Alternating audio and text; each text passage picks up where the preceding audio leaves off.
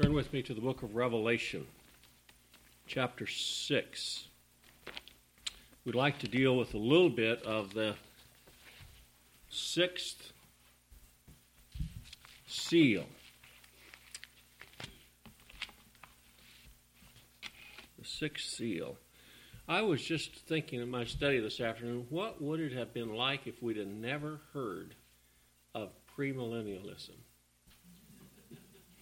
If it had never been brought to our doorstep, if we never had anybody ever say a word about it, you know what that would have led us to do? It would have led us to study the Bible about it. We wouldn't have, and I'm convinced that most of what premillennialism is you cannot find it in Scripture. You're going to have to read a book. You just have to read a book. Someone's going to have to tell you what that passage of Scripture means because you can't get it out of there. So, and writers on prophetic themes are under constant temptation to indulge in surmises. Nathan and I, maybe Tim was too, we were watching a film the other day on History Channel, and they had just discovered the remains of a great sea creature that they told us how old it was, but it didn't tell it right there in the dirt, so I'm convinced it's not quite that old. But they told us how, and you know, before it was over with, from a few bones, they told us how many ticks were on that thing. I mean, they just go from here to here. They get this bone and they go to here. They've got flesh on it, and they tell what kind of critters were in the sea with it, and they tell what it ate and how it died. And the favorite term is, it may have been this way. And I don't know how many times they said in that 30 minutes that we watched it, maybe, may, all these surmises. Well, they're not the only ones that use that. Most prophetic writers use this type of terminology, and they are so susceptible, and the temptation is to indulge in surmises and speculations, and even in flights of imagination. They become creative writers. And I had to say that because I substituted for Nancy a couple of days, and a couple of her classes was creative writing. And you just wish these kids would have a creative thought. But they're creative writers. And the guiding principle, I think it should be, guiding principle, whatever information is essential for the interpretation of any and every passage of Scripture is to be found somewhere in the Bible itself. Somewhere there's the interpretation for that passage of Scripture. And I try to make it a goal. Now, I don't always succeed, but I try to make it a goal to find other verses of Scripture that coincide with this verse of Scripture, so it kind of gives us some insight of what is there. And not to get too speculative, because then we're really on unfirm ground. We are on thin ice. And when we come to these seven seals, what is being said, and even by some good writers, I just had to close the book and put it back on the shelf because they had no Scripture whatsoever to verify what they were saying. They were going on speculation. Now, our Scripture tonight, here in the book of Revelation chapter 6, is a part, we would like to look at a part of the sixth seal. Now, the sixth seal covers more of the Scriptures than we have been common to here in our study. First, second, third, fourth, and fifth seals are relatively short in this chapter, but the sixth seal starts with verse 12 of the sixth chapter and goes through the seventh chapter. And if you'll notice, the first verse of the eighth chapter is the opening of the seventh seal. So it's a little longer in there, but it has some really grand information and shares with us a lot about the revelation of Jesus Christ. It is our goal to see what this revelation is, what the church is shown as the mysteries of the kingdom. Now, I'm going to jump ahead just a little bit, and I want you to notice verse 4 of chapter 7, because much ado is said about the 12 tribes of Israel and 112,000 from each tribe, and there are religions that are based on this passage of Scripture. And if you notice in verse 4, I heard the number of them that were sealed. And then it goes on and tells about 12,000 from these various tribes. And then if you'll look at verse 9, after this I beheld. What did he beheld? He beheld the number that he had just heard about. And he says, and lo, a great multitude that no man could number. Now he heard 144,000, but when he saw them, there was a great number that no man could number. And he goes on to say, of all people, or nations, and kindreds, and people, and tongues, stood before the throne and before the Lamb, clothed with white robes and palms in their hands. So the 144,000 is a symbolic number for a great number that no man can number. They are talking about the same group of people. And we really have problems when we try to look at the book of Revelation in particular and the rest of the Bible in general, if we're looking at it from a literal standpoint and try to interpret it literally and don't look at it spiritually. One of my favorite verses is the amount that the Lord was given out of a lamb, jawbone and a leg, or a piece of skin and a leg. Now, if we just look at that and say, my goodness, that's not much, but if we look at that as the church as they're not much until God gets a hold of them, there's just not very much value in them until God gets a hold of them. He's talking about the church there in that passage of Scripture. We look at it, I like to spiritualize the Bible, and that's what the Lord did. He talked about bread. It wasn't a loaf of bread that we buy down here at the store. He's talking about himself. He talked about a door. He's not talking about a door like you and I walk through tonight. It's a spiritual door. He talks about water. The woman at the well wanted literal water so she wouldn't have to come up here all the time and draw water. And he said, I am that water. So we want to spiritualize things and find the spiritual meaning of things. And Lord only knows, we're not going to come to the full and complete conclusion about any of the things, because throughout eternity, the Lord is going to reveal His grace and His glory. So He's going to spend that eternity revealing what we don't glean here, not have been revealed here. All right, look at verse 12, if you would. And I beheld when He had opened the sixth seal. Now in this, whatever seal is opened, He is sharing with us, He is making known to His church the mysteries of His kingdom. He's opening up. It's a revelation. The revelation of Jesus Christ. It says, when He opened the sixth seal, here we have, one more time, the mysteries of the kingdom revealed. The mysteries of the kingdom. And He says, lo, there was a great earthquake, and the sun became black as sackcloth of hair, and moon became as blood. I remember when I was about 14 years old, there was a phenomena. There happened to be a great deal of clouds just as the moon came up, and it put a red cast on that moon. And you know, oh, here it is. We got the moon as blood. I'm sorry. Let's not interpret this literally, and we'll be correct. Now, we may not know what it means, but we know what it doesn't mean. We know it doesn't mean this in a literal context. I think tonight we will go through some verses of Scripture that have to do with this same subject and come to a conclusion that is at least from a scriptural standpoint and not from speculation. I wanted to find out a little bit more about where is these terms used in the Bible. And they are used, in fact, they are used to the point they say this is what it is. All right, let's look at verse 13. The stars of heaven fell unto the earth, even as a fig tree casteth her untimely figs when she is shaken of mighty wind. The heaven departed as a scroll when it is rolled together, and every mountain and island were moved out of their places. Now, did you know that this is a quote from an Old Testament place? It's a quote from the Old Testament. They're not talking about the islands out in the sea being moved by some catastrophic event. We're not looking here at the sun being extinguished and the moon becoming blood.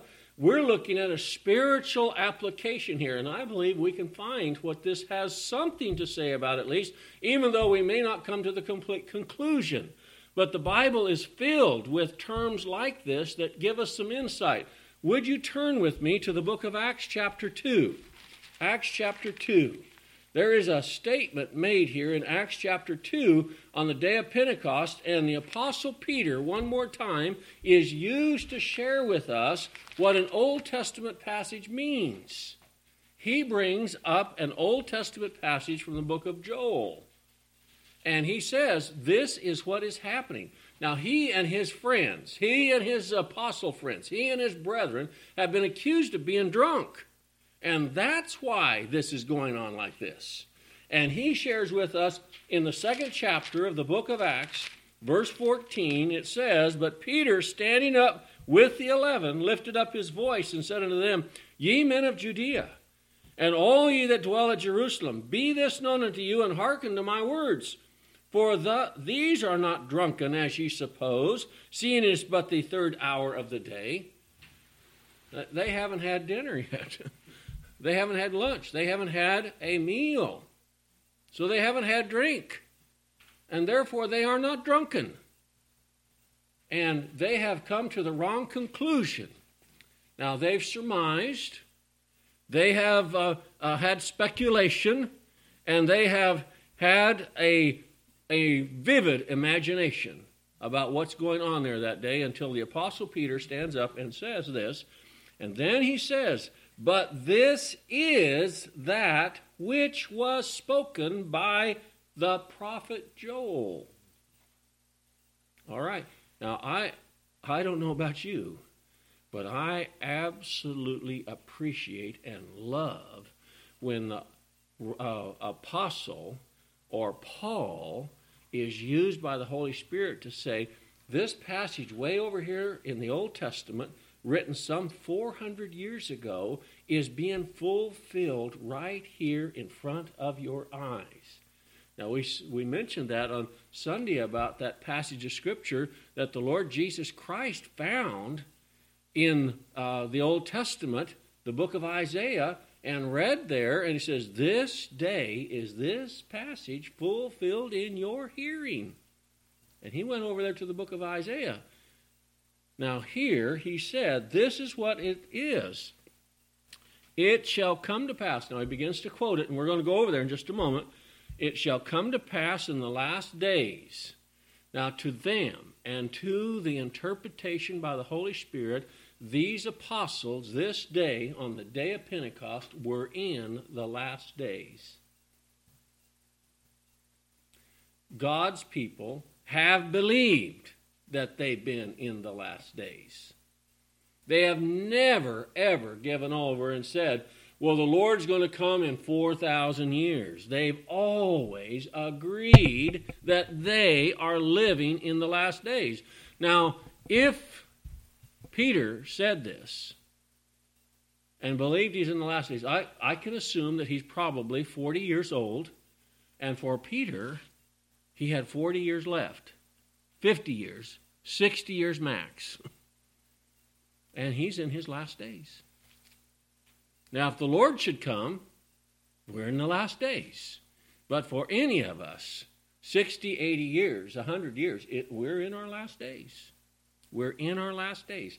And it says here, in the last days. Now, at this time, right after the resurrection, the ascension of the Lord Jesus Christ, the Jews were called to Jerusalem because the law was written that they must meet for this feast of Pentecost. They must meet for this feast of Pentecost. And there were Jews from all over the known world at that time, and it gives us a list of them that were here, the languages that were represented. He says, your sons and your daughters, I want to back up. I will pour out my Spirit upon all flesh. Now that word all means something there. Not to the Jew only. But I'm going to pour out my Spirit on the Gentiles.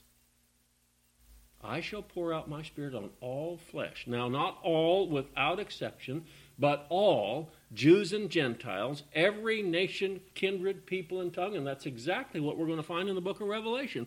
He shall call his people out of every kindred, nation, people, and tongue. He shall have a people made up of every nation, kindred, people, and tongue. And here he is declaring to the prophet Joel, some 400 years prior to this event taking place, I'll pour out my Spirit upon all flesh. I am going to pour out my Spirit upon Jews, yes, and Gentiles, out of every kindred, nation, people, and tongue.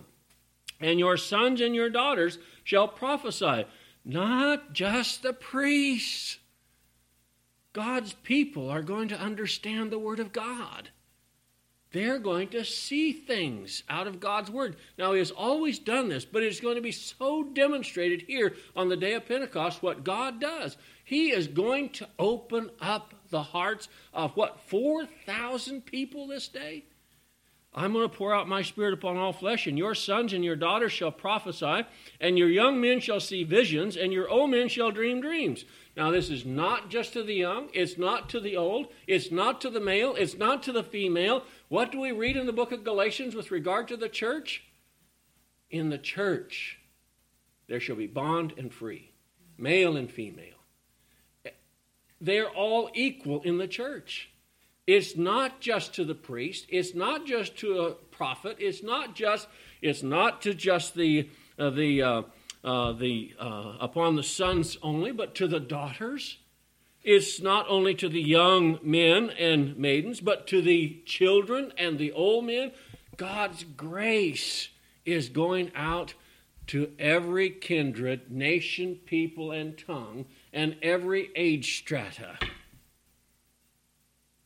God is going to work a work of grace. Now, and on my servants and on my handmaidens I'll pour out in those days my Spirit, and they shall prophesy.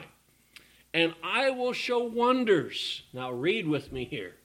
This is just what we read in the book of Revelation. I will show wonders in heaven above and signs in earth beneath, blood and fire and vapor of smoke. The sun shall be turned into darkness, the moon into blood, before that great and notable day of the Lord come. Now, what does that mean? If this is happening on the day of Pentecost, what is this? Peter said it's happening right here in front of us. These are the events that are taking place. This is the signs that are taking place. And it shall be known by these things, the sun shall be turned into darkness, the moon into blood, and the great and notable day shall come.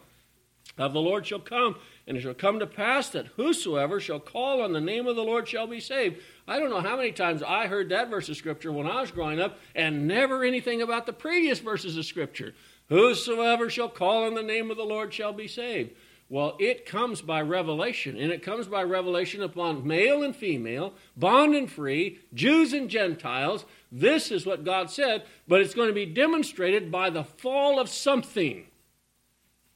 The sun shall be darkened, and the moon shall not give its light. Or what's it say there? The moon into blood before that great and notable day. Let's turn now back to the book of Joel, chapter 2. Joel, chapter 2, verse 28. Book of Joel, chapter 2.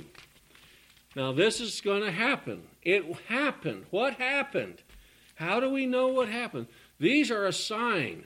They're not a physical sign. They're not an astronomical sign. We're not going to see the sun give up its brightness. What does the Bible say in the book of Genesis? Until the Lord comes back, there's going to be seasons. Springtime and harvest. Seasons. And if the real sun was put out and the real moon was turned to blood, our seasons would not be there. This has to be more than just that. It's different than that. This is different than the physical sun and the physical moon. Now, here in the book of Joel, chapter 2, verse 28. Joel chapter 2 and verse 28. And it came to pass afterward that I'll pour out my Spirit upon all flesh, and your sons and your daughters shall prophesy. They're going to know the good tidings.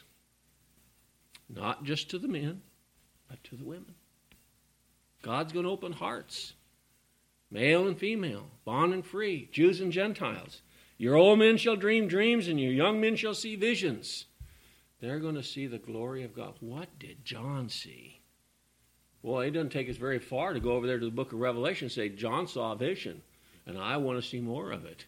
This is not foolishness.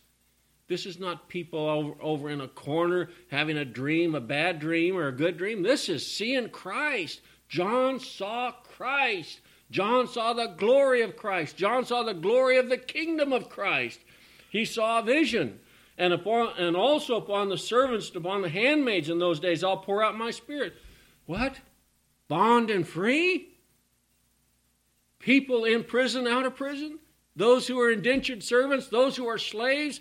We find one of the grandest stories of redemption in the Scripture about a slave.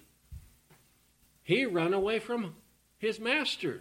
He got to Rome. Who did he run smack doodly dab into? Paul. Paul's preaching the gospel. And God was looked favorably upon him and saved him. He says, okay, go home.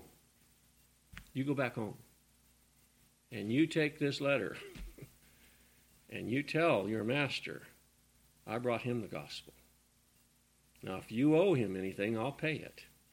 But just remind him, I brought him the gospel. Jews and Gentiles, bond and free, male and female. That's what the church is made up on an equal basis. I have a book in my library. It was fascinating to read that there was a man that had a plantation in the South, and his pastor was one of his slaves. Until people got so excited about it. He went to hear his slave preach the gospel. Jews and Gentiles, male and female, bond and free, equality, spiritual. We may not have the same amount of money. We may not have the same amount of property. We may not have the same fame.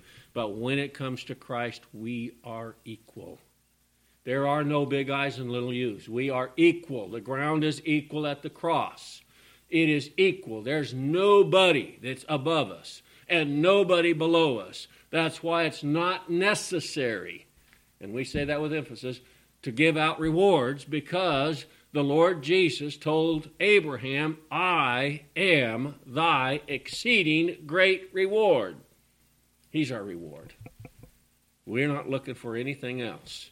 When you got all the riches of glory and you have all the person of Christ, then what else could be given? Nothing. Some rag? My goodness. Some pin? What? What could be given when you have it all?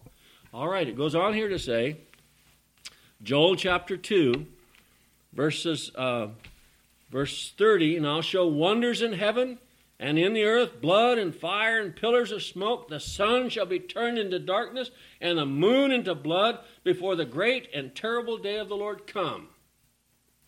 Now, what's that mean? Well, I went to my computer and I says, I want to know the first time in the Bible where the word moon is used. That might give me some inside information. It's not mentioned in the book of Genesis, chapter 1, 2, 3, 4, 5, 6, 7. You have to get to chapter 37 before you run into the word moon in the Bible. And in chapter 37, the word moon is used figuratively. It is figuratively of a woman, a mother, a wife of Jacob. Now turn with me to Genesis 37. Joseph had a dream. He had two dreams. In the first dream he dreamed, and whether he knows it or not, he is really bugging his brothers. He's having a dream. Genesis 37. He had a dream. And in the first dream, talks about shocks of corn, shocks of grain. Now notice here, Genesis chapter 37, I want to begin with verse 5. Here's the first time the word moon is used, and it has to do with a woman. Now, I think by the time we look at this, we're going to find out that the sun has some meaning too. Significance, spiritual significance. We're not looking for this sun in our sky to be darkened. We're not looking for the moon to be turned to blood. What took place in Joel chapter 2 and in Acts chapter 2 has already happened. Notice here. I got to read this. This is so good. Joseph had two dreams. He brings up the first one, Genesis 37, verse 5. Joseph dreamed a dream, and he told his brethren, and they hated him yet the more. And he said unto them, Hear, I pray you, this dream before which I have dreamed. For behold, we were binding sheaves in the field, and lo, my sheaf arose, and also stood upright, and behold, your sheaves stood round about, and made obeisance to my sheaf.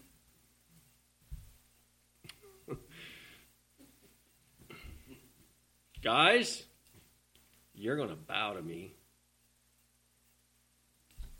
Now, wouldn't it be foolish to literally interpret those sheaves? Joseph didn't, and his brothers knew who those 11 were. They knew exactly what he was talking about because they got upset. Now, let's go on here. And his brethren said unto him, Shalt thou indeed reign over us? They knew what this was. They didn't have to go to a chart. They didn't have to have some book. They knew exactly what Joseph was talking about. Shalt thou indeed reign over us, or shalt thou indeed have dominion over us? And they hated him yet the more for his dreams and for his words. And not enough. And he dreamed yet another dream, and brought it up, and told it his brethren, and said, Behold, I have dreamed a dream more. And behold, the sun and the moon and 11 stars made obeisance to me. First time in the Bible the word moon is used. Now notice what happens here. He told it to his father and to his brethren, and his father rebuked him and said unto him, I have read in a book. I have a chart. No. What is this dream that thou hast dreamed? Shall I and thy mother and thy brethren indeed come to bow down ourselves to thee to the earth? And his brethren envied him, but his father observed the saying. Now, what is this? What does the sun, the moon, and the 11 stars represent? Israel! What is happening on this day?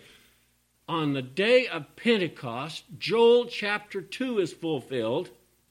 Joel chapter 2 says this is going to happen. Peter said this has happened right here in front of us. Israel has lost their place. The church is the most important. We're not going to go to the Israel anymore. The sun of Israel has been darkened. The moon of Israel, the mother, has been turned to blood. Do you know what? His mother is dead at this time. She has passed away when this is brought up. Jacob looks at that dream and says, Are you telling me that me and your mother and your 11 brothers are going to bow down to you? Now, if we follow this, and it speaks several times, turn with me, if you would, over to the book of Matthew, chapter 24. The Lord Jesus, before the day of Pentecost, the Lord Jesus, before his crucifixion, brings this up. They are saying, Israel will no longer hold the position that they have held in the purposes of God before that great and notable day of the Lord. They will lose their position. You know what the Jews said in the street on the day of the crucifixion? We have no king but Caesar. You know what the Jews also said?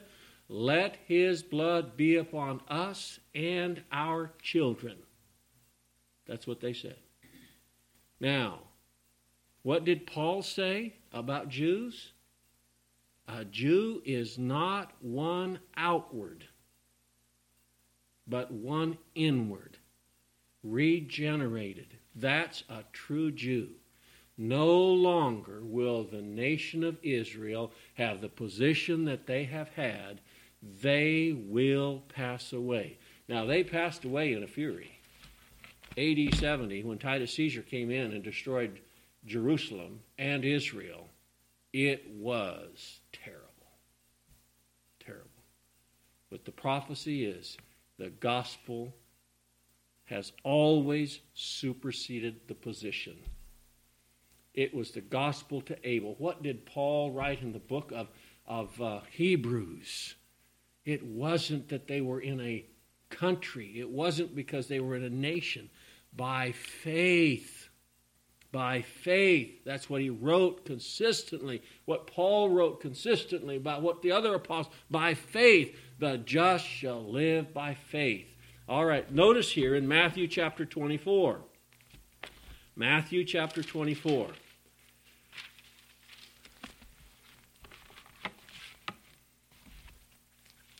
Verse 29. Immediately after the tribulation of those days shall the sun be darkened, and the moon shall not give her light, and the stars shall fall from heaven, and the powers of the heaven shall be shaken.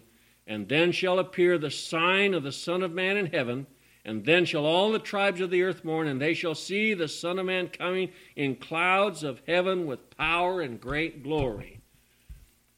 He came in power and great glory on that day when the gospel was preached, and those thousands of people from every kindred, nation, people, and tongue. Now, it doesn't mean that he's not going to come in power and great glory. When he comes, Jesus Christ comes the second time. But he has demonstrated that the sun will be darkened. Israel, Jacob, his 12 children, his wife, they will not be the bright stars. They will not be. Israel, the nation, is not going to hold the position that it did from the time of Moses, Abraham, down to the last verses of Malachi. And they thought in the New Testament area, Matthew, Mark, Luke, and John, that they still were in that power position, even though, what did they say? We've never had anybody rule over us. And got Rome ruling over them. And the Lord said, the sun will be darkened, the moon will be turned to blood, and the stars will fall from heaven. And Jacob interpreted it for us and says, Israel. Israel. They had the power position. They no longer have it. It's the church. The church has the position with God. Now, Israelites that God regenerates, they're in the church. It isn't Jews and Gentiles. It's the church now. He's broken down the middle wall of partition. He has caused all that come unto God must come by Jesus Christ. The law never brought anybody to the Lord. All right. Now, over there in the book of Revelation, it talks about a great earthquake. Chapter 6, and there in verse 12, it says, and behold, when I opened the sixth seal, and lo, there was a great earthquake. I want to know, is there any other place in the Bible that talks about a great earthquake? One place talks about a great earthquake. And that's when the tomb was opened. And there's another earthquake mentioned. I want to read both of them. One's found in Matthew 27 and the other in Matthew 28. Great earthquake. I like earthquakes when they're like this. They are symbolic of the freedom that God has granted to his people in the resurrection of Jesus Christ. We are no longer bound to this world. We have been raised in newness of life. The earth was cast open twice by an earthquake at the very crucifixion and just after the crucifixion of the Lord Jesus Christ. The book of Matthew chapter 27, And there in verse 50, Matthew chapter 27 and verse 50, the Scriptures share this about an earthquake. And then we'll read about the great earthquake in the next chapter. Matthew 27, verse 50, the Bible shares this. Jesus, when he had cried again with a loud voice, yielded up the ghost, and behold, the veil of the temple was rent in twain from the top to the bottom, and the earth did quake, and the rocks rent. Now look at the results. Oh my goodness. Hallelujah. What does it say? The graves were opened, and many bodies of the saints that which slept arose and came out of the graves after his resurrection and went into the holy city and appeared unto many. Look, here comes Aunt Matilda. She's been dead for 40 years. My goodness, the symbolism here in this earthquake that opened up those tombs. And after the resurrection of Jesus Christ, for 3 days and 3 nights, they were locked in the ground. But on that resurrection morning, there were many of the saints came out of their graves and went into Jerusalem and were seen of many. Great earthquake. Now, the next earthquake, and this is called the great earthquake, Matthew 28 and verse 2. Great earthquake. This is so good. Wouldn't you love to have this kind of earthquake happening on all the time? Oh my goodness. If God would just, and he does every time he saves one of his people. A great earthquake takes the door away. They are released from prison. That's what he said there in the book of Isaiah 61. To release the prisoner. Release the prisoner. Takes a great earthquake. That's why men can't do this. They could take all the dynamite. I had a great visit today, and Brother Dwayne shared. Was your grandmother went down to Portland on the train? Great-grandmother went to Portland on the train and bought boxes of dynamite to come and clear the ground up here. Bought it for her husband. Brought it on the train, you know. Boy, where would she be today if she's carrying? Oh, great earthquake. Well, we can't make this kind of earthquake. We can't produce it. It's not producible. It's in the hands of God. A great earthquake. Now, notice here, chapter 28, verse 2, and behold, there was a great earthquake, for the angel of the Lord descended from heaven and came and rolled back the stone from the door and sat up on it. Now, he didn't release the Lord Jesus. The Lord Jesus is going to show us he can go through walls. He didn't have to have that tomb door open. It was a testimony. This is a testimony of the resurrection of the Lord Jesus Christ. He is not there. He's not knocking on the inside waiting for the angel to show up. But with a great earthquake, that rolls back. What symbolism is here about what Christ does for every one of his children? I'll roll the stone away. I'm going to shake you up. Great earthquake. Now, going back to the book of Revelation, it says there, behold, he opened the sixth seal, and lo, there's a great earthquake. The sun became black and sackcloth of hair, and the moon began to become as blood, and the stars of heaven fell upon the earth, even as a fig tree casteth her untimely figs. I don't know how many times Israel is referred to as a fig tree. Old Testament and New Testament. And here they are. They have lost their place as a nation. What did that do for the church? Jews and Gentiles, bond and free, male and female, equal. They've always been. Now this symbol is for us. It's a symbol that God is not dealing with the law any longer. He's not dealing with Jerusalem that now is. He's not dealing with the sacrifices. He's not dealing with the Levitical priesthood. He's not dealing with all the Old Testament types and shadows and pictures that he showed there, and the sacrifices, the thousands of sacrifices. What does he say? I'm dealing with me. It's me or no one. It's Christ and Christ alone. These have fallen. They have fallen. And great was the fall thereof. Now, I'd like you to turn with me back to the book of Isaiah chapter 13. Isaiah 13. Isaiah 13 verse 9.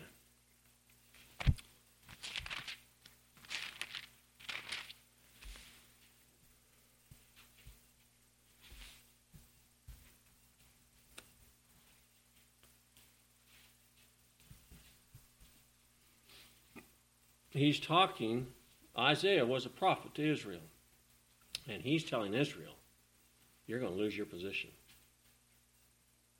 And he uses the same symbolic language that we found in Joel, we found in Acts, we found in Revelation. Isaiah chapter 13 verse 9, behold, the day of the Lord cometh, cruel both with wrath and fierce anger, to lay the land desolate, and he shall destroy the sinners thereof out of it. For the stars of heaven and the constellations thereof shall not give their light. The sun shall be darkened and in his going forth, and the moon shall cease, and the moon shall not cause. Now, I thought this was interesting, the feminine pronoun her used here. The moon shall not cause her light to shine. And I'll punish the world with their evil, and the wicked for their iniquity, and I will cause the arrogancy of the proud to cease, and will lay low the haughtiness of the terrible, and I will make a man more precious than fine gold, even a man than the gold wedge of Ophir. Therefore I will shake the heavens, and the earth shall remove out of her place, and the wrath of the Lord of hosts in the day of his fierce anger. What's it say?